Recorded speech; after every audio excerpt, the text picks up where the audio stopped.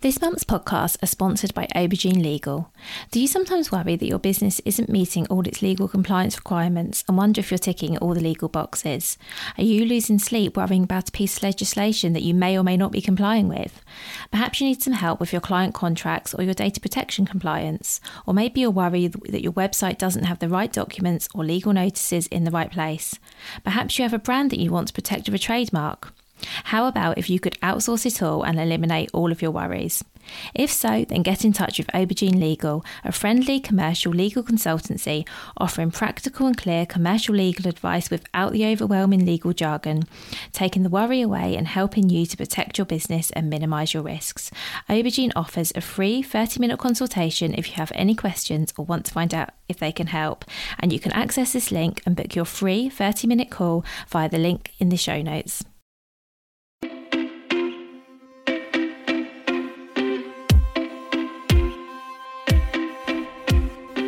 Welcome to the Bring Your Product Ideas to Life podcast. Practical advice and inspiration to help you create and sell your own physical products. Here's your host, Vicky Weinberg. Today I'm talking with Sienna Dexter. Sienna is the Director of Brand Strategy and Associate Partner at Smash Brand, where she helps consumer packaged goods brands win on shelf through qualified consumer metrics. Sienna's main interest is in behavioural economics and quantifiable ways to predict human behaviour, which happens to be exactly what Smash Brand does best. So this was a really interesting conversation I had with Sienna. We spoke a lot about packaging, branding, how to get the customer's eye. We also spoke a lot about research, about knowing the market, knowing where you fit in. All of these things that of course you've heard me mention before, but Sienna really is an expert. So I hope you find this conversation really interesting, and I'd love to introduce you to Sienna. So hi Sienna, thank you so much for being here. Hi Vicky, lovely to be here. I'm really pleased to join this podcast and be part of the show. Thank you. Well, let's start with you giving an introduction to yourself, your business and what you do, please. Sure, absolutely. So I'm Sienna. I'm Director of Strategy at an agency called Smash Brand. What we do is brand and packaging design. And what we do different is we test the packaging. So we introduce consumer testing to ensure that when packaging goes on the shelf, we know it's going to perform before it even hits the shelves. So that's what we do uniquely through quantitative testing, as well as all the packaging design, strategy, and everything else that you'd expect from a brand and packaging agency. Oh, that's amazing. Thank you. And I'm just going to jump right in and say, how do you test the brands and the packaging? How does that process work? That is the one thing I always get asked on podcasts.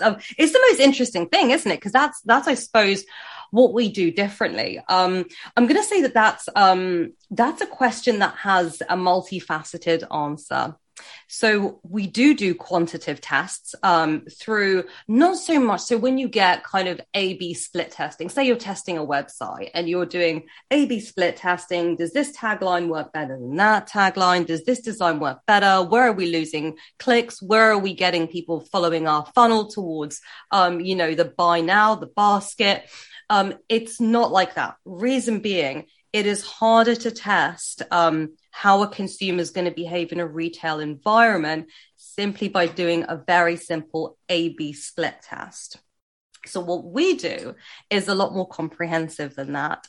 We start our journey of understanding consumers right at the very beginning, sometimes doing primary consumer testing, so primary research into drivers to purchase, how consumers, so let's say, for example, a brand we recently worked on, well, I can't name the brand because it hasn't launched yet, but a product we recently worked on was mayonnaise, a very old brand of mayonnaise that's been around since the 20s, really amazing, established audience, loyal customers. They wanted to elevate the brand from perhaps a more budget kind of look, or more budget positioning in the market, to be more quality, to be of higher quality and more of a luxury brand, and more kind of more elevated from the positioning they were in. So we had to really understand kind of at the start of it how people are consuming mayonnaise. why people are consuming mayonnaise. What is at the heart of mayonnaise? And really kind of looking past the product and understanding what is the story that we need to tell. Looking at other brands and saying, what's the story they're telling? What is the consumer journey? What are their tensions? For us, we found all mayonnaise is kind of the same. So you just default to Hellmann's. We get to that by our primary testing, but also through just understanding how consumers are thinking. This could be kind of asking every Uber driver that, we meet what their favorite brand of mayonnaise is, asking our friends and family, asking literally anyone that we can. And then obviously through a more scientific approach as well of testing this quantitatively through data. Not specifically for mayonnaise, but for other brands we work on as well. Then through that, we build out the story that we want to test for in our consumer testing. So once we have the concept, we understand the overall story that we're testing for. What are those parameters? Are we testing for taste? Is that important? Are we testing for standing out in the category versus fitting in? Are we testing for, this gives me a sense of status? What is that overall story we want to tell for consumers? And then through that lens, understanding how well the product is going to perform quantitatively. So that was my long-winded answer to your question. Well, thank you. That is really interesting. And I'm guessing as well, though, with the example of the mayonnaise, a rebrand is something different as well to launching a new product, because presumably consumers already have a view of that brand and who they are and who they're for. And if you're trying to change that, I guess that adds another dynamic to it. It's a lot harder, of course, because they already have a loyal base of customers. They are already perceived as, let's say, quality, a quality product. And really, in the case of this brand, it does taste great. It's winning on taste tests compared to other products. But just from its perceived look, it's seen as a budget product. So for those that know and love it, they're seeing past the packaging. They've got heritage. They've got, this was on grandma's table, what I grew up with. It's synonymous with mayonnaise. This is how they enjoy the product. Whereas for new customers walking past it on the shelf, they need to be told that story. So it's bridging the gap between not losing all of that brand equity and also transmitting that story in a new way, visually and through words, understanding the benefits, the why should we buy this, unpack in 3 seconds, because that's the time it takes to secure the customer and draw them in to look a little bit closer, tempt them to pick it up off the shelf, or have them look past you to the next brand along.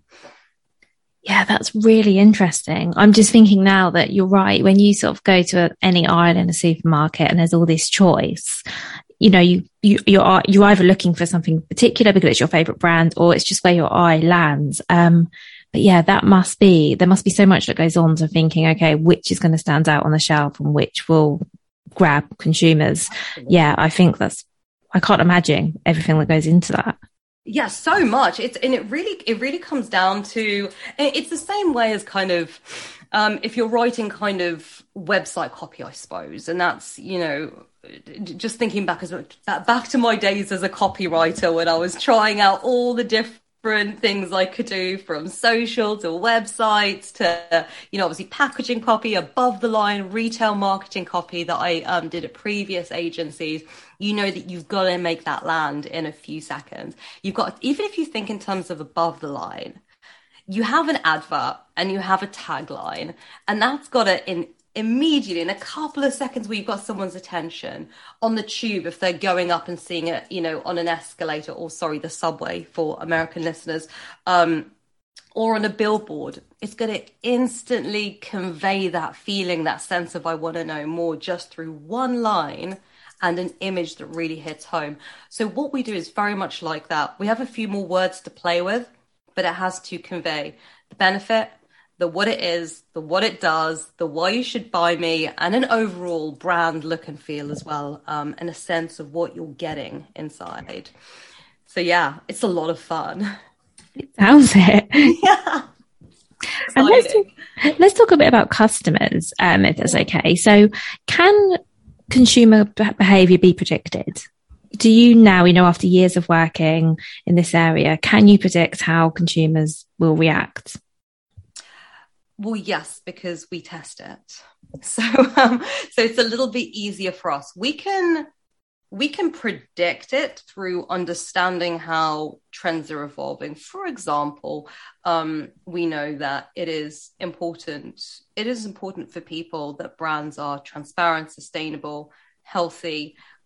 We also know that at the same time, we are perhaps lacking that enjoyment of sometimes just letting ourselves go a little bit, right? Like just giving yourself a treat, just having that piece of cake, having that thing that's a bit naughty, or, drinking that beer, drinking that cider, forget the low alcohol. We know that these are trends that are alongside each other, but I'm understanding how they're actually going to perform on pack. Again, we rely on that data to drive our understanding of it. And still, even then, it may take a couple of different rounds of testing, different ways of asking different questions, different groups of consumers to give us the best steer towards predicting consumer behavior. Thank you. So our podcast is for small businesses. Many of them are just starting out. So I would love your take on what are some things that small independent brands can do to stand out in the marketplace based on all this knowledge that you have. I would say the first thing that your listeners want to think about if they're a small business starting out is it's not always about standing out. I know, quite controversial, isn't it? Everyone wants to be disruptive, stand out, be different. You need to think, do you want to stand out or do you want to fit in? Because that's also a strategy. Sometimes if you think perhaps in the toothpaste category, you kind of just want to fit in. You kind of want to just slot in there quite nicely. With a lot of brands that are, say, challenger brands, brands that are doing things that are trending, new and different, fitting into new trends like adaptogens, like vitamin water, CBD, all of those wonderful products that are coming to market. I think perhaps if I reframe that question, instead of how do they stand out in the market, I would say a better thing to think about perhaps would be how do they better connect with the audiences that they want to win over existing brands in the market. And there's a simple answer to that, and that's understanding what makes them stay up at night and get out of bed in the morning. What makes them tick? What bugs them? What's their tension? If we're thinking about things like a CBD drink, why would you choose that? If we're thinking coffee, why do you have your cup of coffee beyond you just need a pick me up? What does it really give you? If we're thinking of coffee, and we've worked with a coffee alternative brand that was doing adaptogen. The formula was adaptogen mushrooms, like reishi, chaga, that gives you energy, that does the same thing coffee does, tastes like mushrooms, but gives you that feeling. And what we understood was that beyond just a pick-me-up and a focus moment, coffee also delivers that treat, that moment of time for me, that break between tasks. So what we found was, instead of fitting into the burning the midnight oil, staying up all night, working hard at 80s culture, what we wanted was to say, this is your time for you to invest in you, to take that moment, that break away and refuel, re-nourish, and then approach your work more focused. So again, if your listeners want to think about how they can really be digging beyond the product and understanding what does it mean to their customers? What does their product add to people's lives? I think that's hugely valuable, and that's something that you can do yourself. Thank you for that. A massive takeaway I'm getting from as we're talking is that knowing your customer and knowing them well is just vital. Mm-hmm. So whether you want to stand out or fit in, but I think just generally, if you want people to buy your product, sort of knowing who it's for and what they're looking for and why they're looking for a product like yours and what their concerns are, I think, yeah, that sounds to me like the basis of all of this. Absolutely. I think, gosh, it's a difficult one to say, but I would say that the advice that I would always give is you need to make people care about your story. Because imagine if it's kind of a person that you've just met. Imagine if your brand is a person that you've just met. You've met them out. You don't know them from anyone else. And all they do is start telling you about themselves. They're just talking at you. This is my heritage. This is where, this is my grandma. Let me tell you all about me. You'd be like, okay, maybe I'll go talk to someone else for a minute. But if they make that conversation engaging, if they make it a dialogue, if they show you that they're speaking to you because they get you, you have that connection. So in that sense, that's what brands need to be doing. They need to be thinking about this as a conversation, not as a monologue. Thank you. And along those lines, and I haven't actually prepared this question, so I'm sorry for throwing this at you, but as you were talking, I was thinking, so when we talk about making connections, how important is it, or is it important, particularly if you have a small business and maybe it's just you or just, just a handful of people, how important is it that there's a face to the brand and a person behind the brand? Is that important? And if so, how important? Because I'm just thinking in terms of making connections. Not necessarily. It isn't necessarily important. And actually, this is an interesting one because I ate my words recently when I gave advice to a friend who I know through kind of it's actually a UK Facebook group called the Food Hub. And I gave someone advice of not to use her last name as her brand. So not to basically say, oh, it's, whatever her last name was, to use that as her brand name and use her face. Actually, she's gone on to do some amazing things. So I think when it comes to a very, very strong personality, as this person had, and a real drive and a passion and that real kind of captivating, almost celebrity-like personality that's so addictive that people just they follow her. Like she leads kind of groups in our area as well. She's the kind of person people will just follow and want to be around in that aura.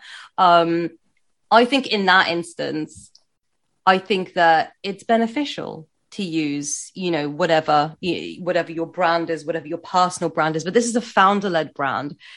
If we're thinking not all brands are founder-led brands, some brands perhaps don't have that charismatic founder. Perhaps they're more behind the scenes. Perhaps they don't want to be that. It could be a group of a partnership of founders. It could be that you have ambition to grow and eventually have a board of directors and exit.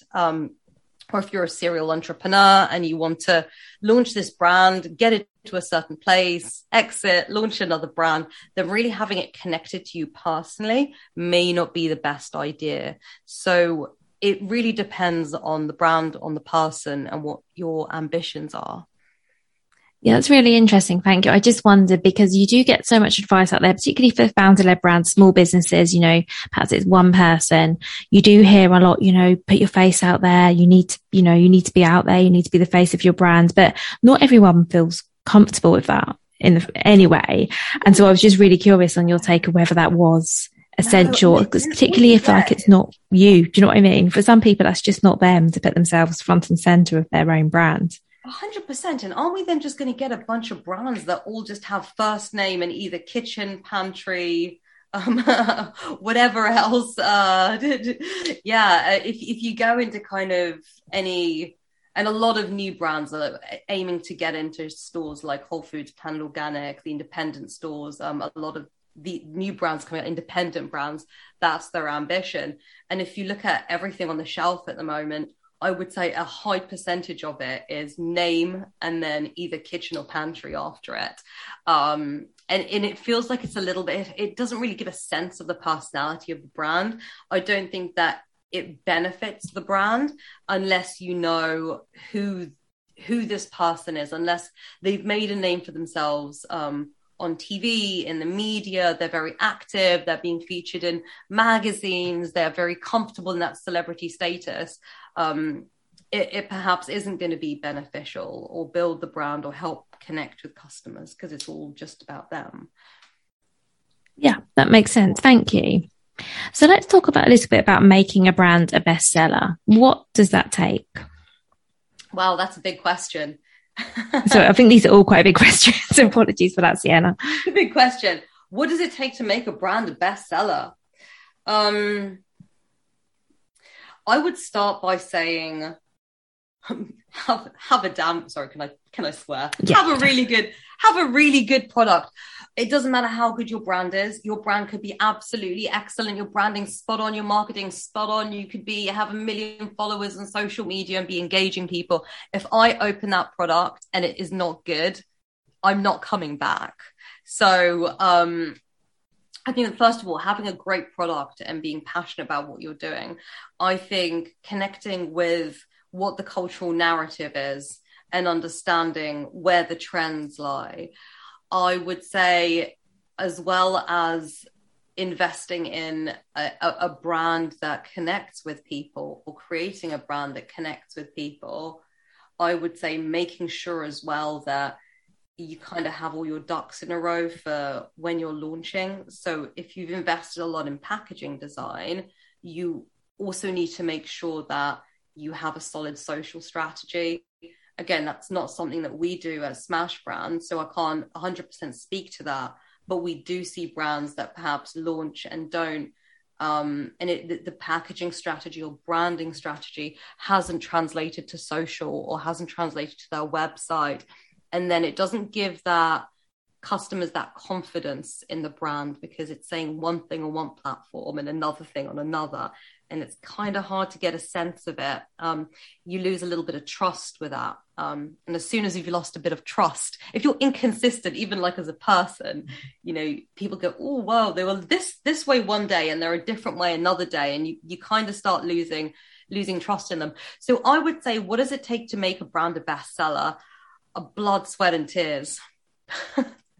A great branding strategy, blood, sweat, and tears, a great product. I would also say just keep going. You just keep going with it. Listen to the experts, get as much advice as you can, but also know when to ignore it.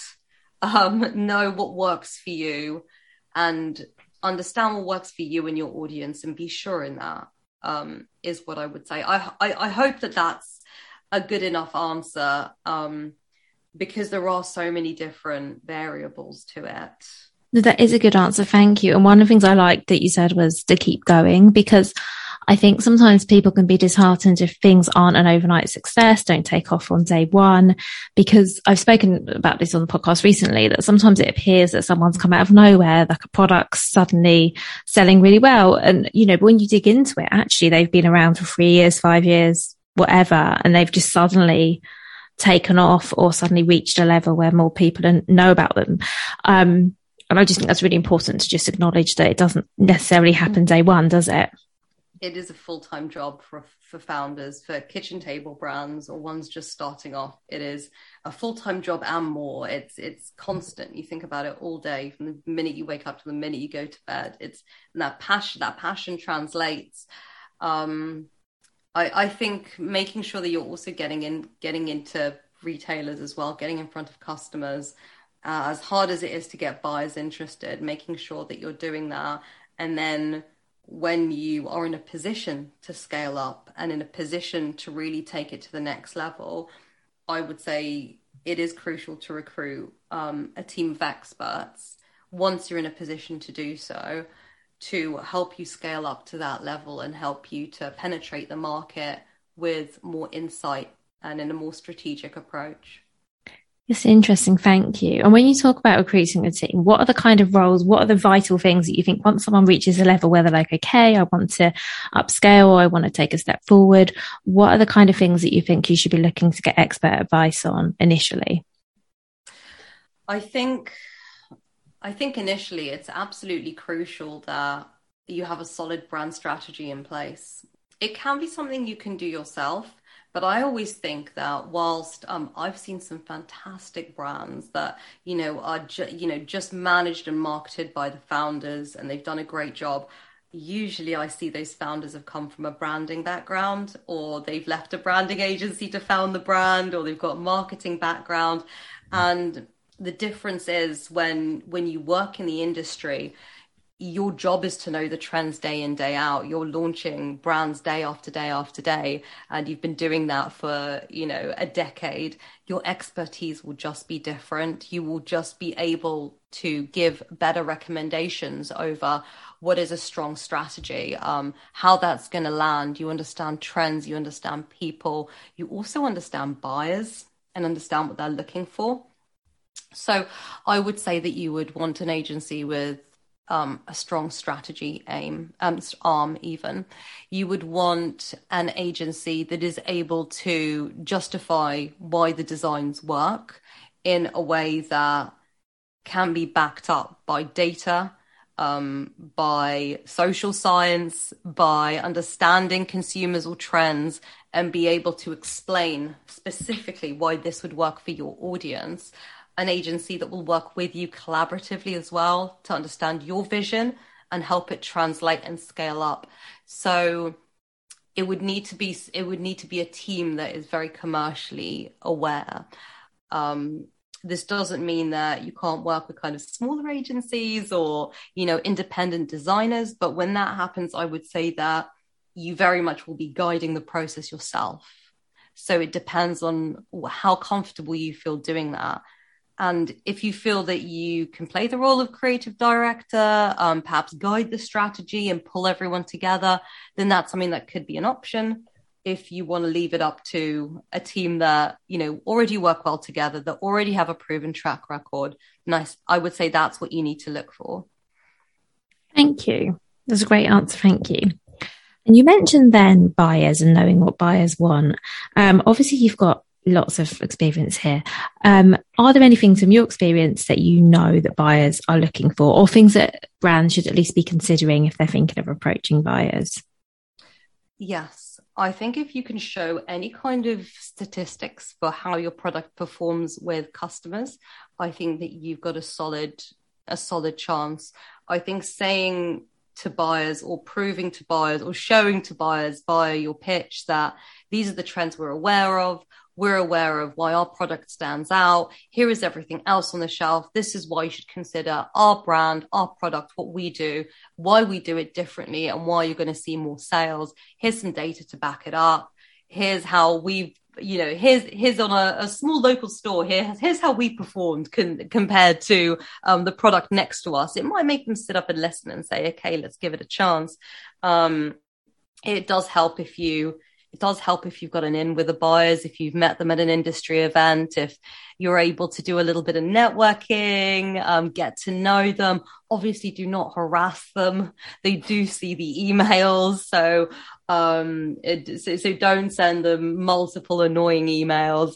Just be polite, be persistent, and they respond to results over flattery or fluff. Thank you. So it sounds like knowing the market, knowing the competition, having data to back it up is super important. I had a guest on recently who was talking about getting her products stocked in supermarkets, and she was mentioning that when she was speaking to buyers, she actually had to say, I think you should take this product off the shelf and put mine on, because she was explaining that they can't just keep adding products, that for her product to be included, something else had to leave. Is that the case across all industries, or is that just specific to the food industry? Do you know? Whether you should be kicking someone out to get your product on, I would say that's not necessarily something that a founder needs to say if they're not confident. It's a bold move, isn't it? What I mean is she was mentioning she was mentioning that for supermarkets, which was what she was approaching. She was mentioning that for supermarkets, you literally had to say who you felt you could take the place of in order to get stocked on the shelves, which I hadn't heard of. So it sounds like from what you're saying, that isn't the case necessarily for every industry, because to me, I was quite surprised. I thought, wow, that sounds really cutthroat, having to say, kick these guys out and put me in. I thought, wow, that sounds quite harsh. So it sounds like that's not the case with every buyer of every industry. That isn't something that I've heard from any of the clients we've worked with in terms of how they get their product stocked. Usually it's a relationship with a buyer, an existing relationship, or if they're a new brand, it's having a connection with a buyer. And this is both for UK brands and US brands. We've never encountered, or I have never encountered or heard of a situation where you have to literally say, we're better than this specific brand. I think showing that you're offering something that is better than the supermarket own brands, and also brands that are stocked in the market, that it's something consumers are going to be coming in and looking for, that they're going to be primed and ready through your marketing efforts. They know who you are. You've perhaps got a loyal base of customers already. If you're direct to consumer, you can show sales, you can show how many people are already buying and loving your product, and they'll be primed and ready to run into the store and buy it. That demonstrates that they're going to fly off the shelves instead of having dead stock. But that's interesting to me. It's news to me. I haven't heard of it being that cutthroat. But if that's what this person had to do, then I suppose good on her. Did she manage it? Yeah, she did. You can't say who got kicked. No. I don't know. I don't need to know. But yeah, I found that. Okay. So I think that might be actually, though, that might be really reassuring for people to know that you don't have to necessarily do that. But I found that really interesting and surprising as well. But I guess that, maybe there are some places where that, that is what you have to do. So let's talk a little bit. Pardon? I was just going to say, I think you've just got to be true to yourself and your brand. If an approach like that isn't in line with your brand values, then I think it would seem, just incongruent with what you're doing, with what your mission is and what your values are. So I think just being true to that, and just approaching every point of communication as you representing your brand values. That's really useful advice. Thank you. Because I agree. Like for me, that isn't something I would ever feel comfortable doing. And I think people can probably tell when you're not being authentic and you're not being yourself. I think that's probably quite obvious. So yeah, I think that's good advice to approach things in a way that feels natural and comfortable and sort of represents you and your brand. Yeah. So let's talk a little bit more. We have touched on sort of your brand messaging, but let's talk a little bit more about that. What else do we need to think about when we're thinking about the messaging around our brands, whether that's on the packaging or the advertising or websites? What do we need to consider? And again, I know this is another really big question, Sienna. It's actually a really simple one. Actually, this is a nice, easy one. Hard to execute, easy to explain. I can talk to what you need to think about in terms of your brand, voice and tone, and packaging. If you think about websites or advertising, that's not something that we don't do activation at Smash Brand. However, I have worked in these industries before, but if I just speak to kind of the first two, I think what do you need to have as your brand messaging was the question. Let me speak to the on-pack messaging first of all. So we call them pack words at Smash Brand. It's something that we can measure, something we can quantify.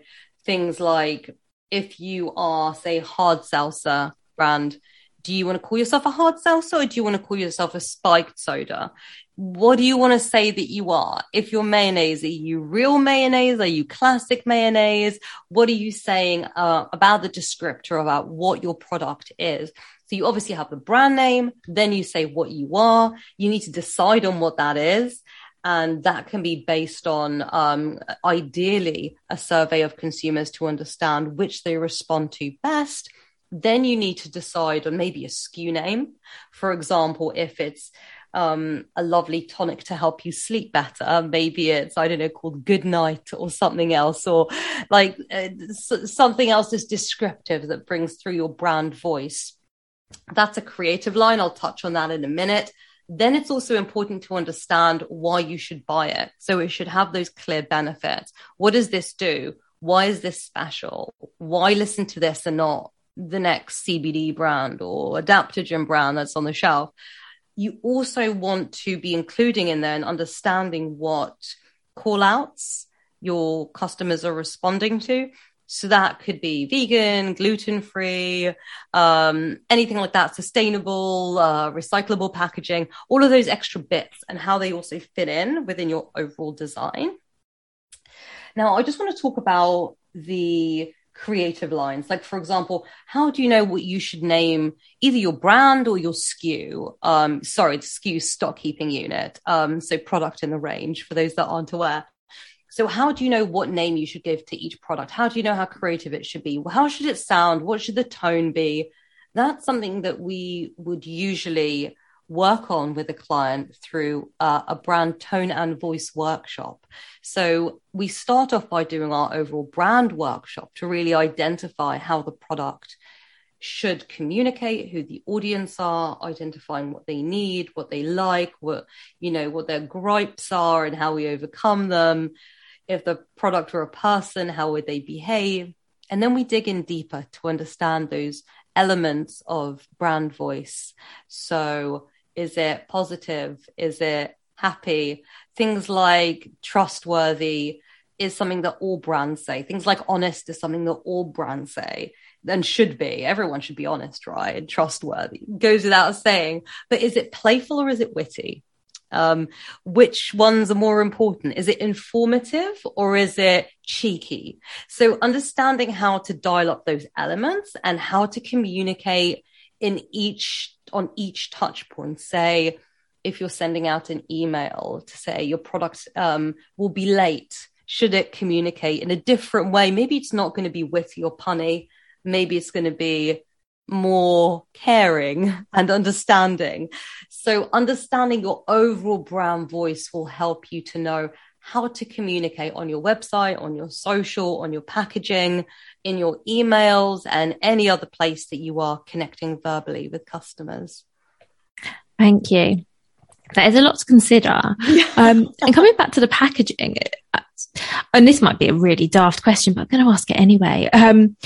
How much, do you need to have on your packaging? Because I can see that having, people might be listening and suddenly be tempted to put everything on their packaging. This is vegan and organic or whatever the words are, and this is what it does. And I don't know whether you've seen that, where people want to just throw everything onto their packaging.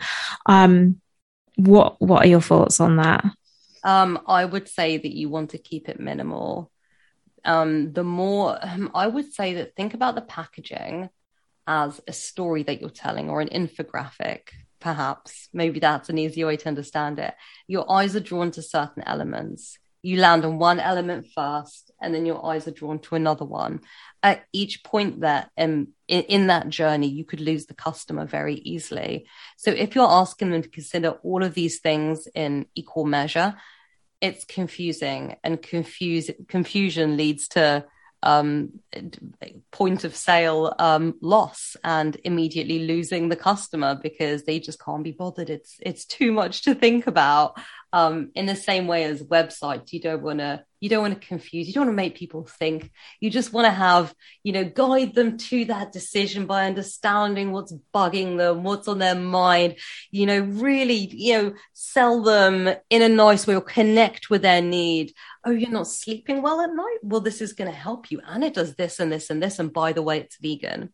So understanding what's important to them, connecting that with the visual storytelling, and just having a cohesive message that you look at and go, in 3 seconds, what is this saying? And actually, that's a really great litmus test, and something that we always do when we're defining brands. We always say, what is the 3-second message? In 3 seconds, what is this doing? And this is something that your listeners can go and do in supermarkets. They can take a haul of products or empty out their pantry, line them up in front of themselves and go, what is this saying? In 3 seconds. This is giving me nostalgic fun cereal. This is giving me 90s, 70s style pasta. This is giving me authentic artisan pasta sauce, as an example of things I've consumed recently. Understanding that is going to help your listeners to make sure that it's telling the right story in 3 seconds, in words and in design. That's really useful advice. Thank you. So I guess what you're saying is that your packaging has to reflect what your product is, what it does, all of that. Yeah. Just condensed. Yes, absolutely. It needs to tell a story. I know that sounds a bit vague, but really you should say, what is it? Who is it? What does it do? Why should I buy it? But not too many points of information. condense them down. If you're doing call outs, I would say just do 3, no more than 3 call outs ever. So choose the most important ones. You can sometimes put them on the back. Think, are they important on the front? Do they need to know it's vegan if it's, say, loose tea, loose green tea? Maybe they need to know it's vegan. Maybe they don't need to know. Perhaps this can go on the side or the back, but just make sure that front retail area is dedicated to what's going to immediately connect with your customers, and make it clear, make it easy to understand, make it welcoming, because no one likes a cluttered house. So no one's going to pick up a cluttered product. That makes sense. And I think it also makes sense, coming back to what you said right at the beginning about knowing your audience and what they're looking for. Because I've actually had the opposite recently, where a client I was working with on their Amazon listings, and they actually didn't mention, there was something about their product they actually didn't mention to me, even with the brief of, can you write the listing? And when I found out, I was like, you know, if I knew this should be like, this is, as far as I was concerned, was like quite a key thing. And it was really buried. And, as I said, it's only my gut that this was a key thing that was missing, and perhaps, but they haven't done any testing, so I don't know for sure. But my gut said, actually, this is something we need to be telling people about. It shouldn't be buried. So I think that's really important as well, is to do that sort of that to know what people, you know, if they're looking for a product like yours, what is it they're looking for? You know, what are their values? Because, you know, but as you say, some of us are looking for coffee because we want to pick me up, and some of us are looking for, you know, it depends who you're aiming it at, doesn't it? Absolutely. I saw a really cool coffee brand when I was in Utah recently. I think it's just called Wide Awake or something. It had like a picture of some like crazy owl on the front, like a massive cartoon with enormous eyes. And actually, like, I gravitated towards that. I was like, oh, this is different. This isn't your ordinary like Nescafe. This is for fun creatives that want to stay up all night and write crazy copy, and do crazy branding. And I was like, that's me.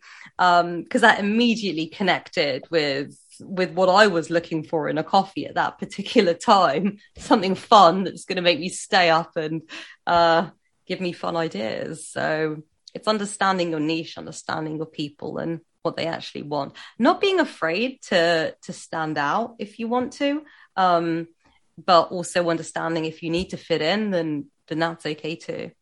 Yeah, that makes sense. And like you said, I think it depends who you appeal to, because sometimes you want to fit in, but actually sometimes you might be just targeting, like in your example, you're targeting one type of coffee drinker. So the coffee drinker who, like you say, wants to be creative and stay up, whereas there are other types of coffee drinkers who just want to sit down for 5 minutes and take the weight off their feet or whatever. So I guess it's knowing. It's not a cup of Joe for the average Joe, is it? It needs to be. Oh, that's a good line. I'll remember that.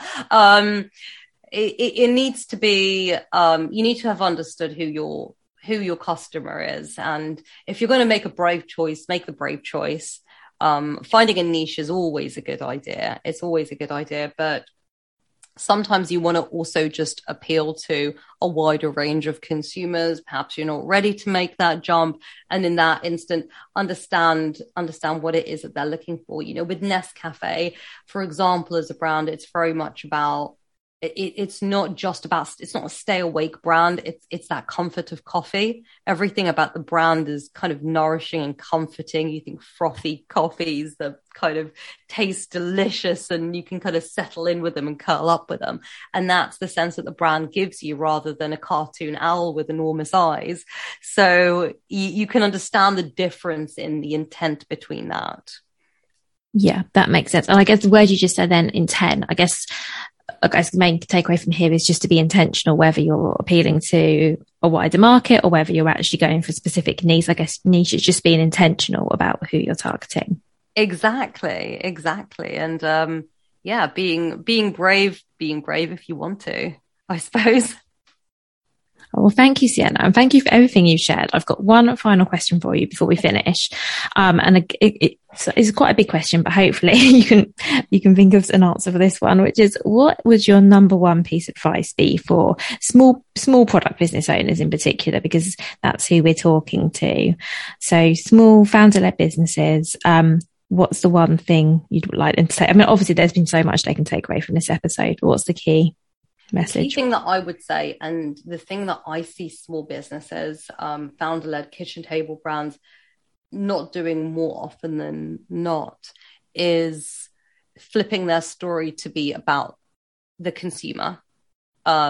Flipping the story to make the hero of the story, the real hero of the brand, the consumer. So the hero isn't the founder. It's not the recipe that's been passed on for generations. It's not the packaging. It's not their mission. It's not their values. That's not the hero. The hero is the person picking up your product on the shelf. What did they want? What's the big challenge in their life? What's the big crossroads? How is your product going to be the one that steps in and makes their life different, that elevates their experience that day, that gives them that special moment? Understanding that and underpinning that to everything you do is the one thing that I would say would really put you head and shoulders above what anyone else is really doing at the moment, especially at an early brand level. Oh, that's great. I like that. Thank you. That's really good. Oh, please do like. Yeah, I think it's as simple as just connecting with the consumers, and as difficult as just connecting with the consumers, because especially if you're launching a brand, it's all about your passion. You want to get out, you want to get out of your commute, your 9-to-5 job. You're an ambitious entrepreneur and you want to tell everyone about your journey and why you started the brand and why your product is great. And it's so difficult to move away from that and go, okay, it's not about me anymore. It's about what I'm doing, what product I'm delivering, what experience I'm delivering to the people picking it up and spending their money on it. And the same goes for buyers as well. Making it about them, what you bring to their role, why choosing your product is going to give them the promotion, why they'll be glad they didn't miss out on this opportunity. That's brilliant. Thank you. And again, thank you for everything you've shared today, Sienna. Fantastic. No problem. Thank you so much for listening right to the end of this episode. Do remember that you can get the full back catalogue and lots of free resources on my website, vickyweinberg.com. Please do remember to rate and review this episode if you've enjoyed it, and also share it with a friend who you think might find it useful. Thank you again, and see you next week. If you've been inspired to start a podcast in 2024, I really recommend my podcast host, Captivate. Captivate were my top pick when I started podcasting 4 years ago because of how easy it was for a complete novice like me to get started. I've stuck with them for the last 4 years because Captivate is still really simple to use. They keep adding great new features like the ability to share ads like these, and they've just been really reliable. So when you're ready to start your own podcast, you can use the link in the show notes and get a free 7-day trial with Captivate.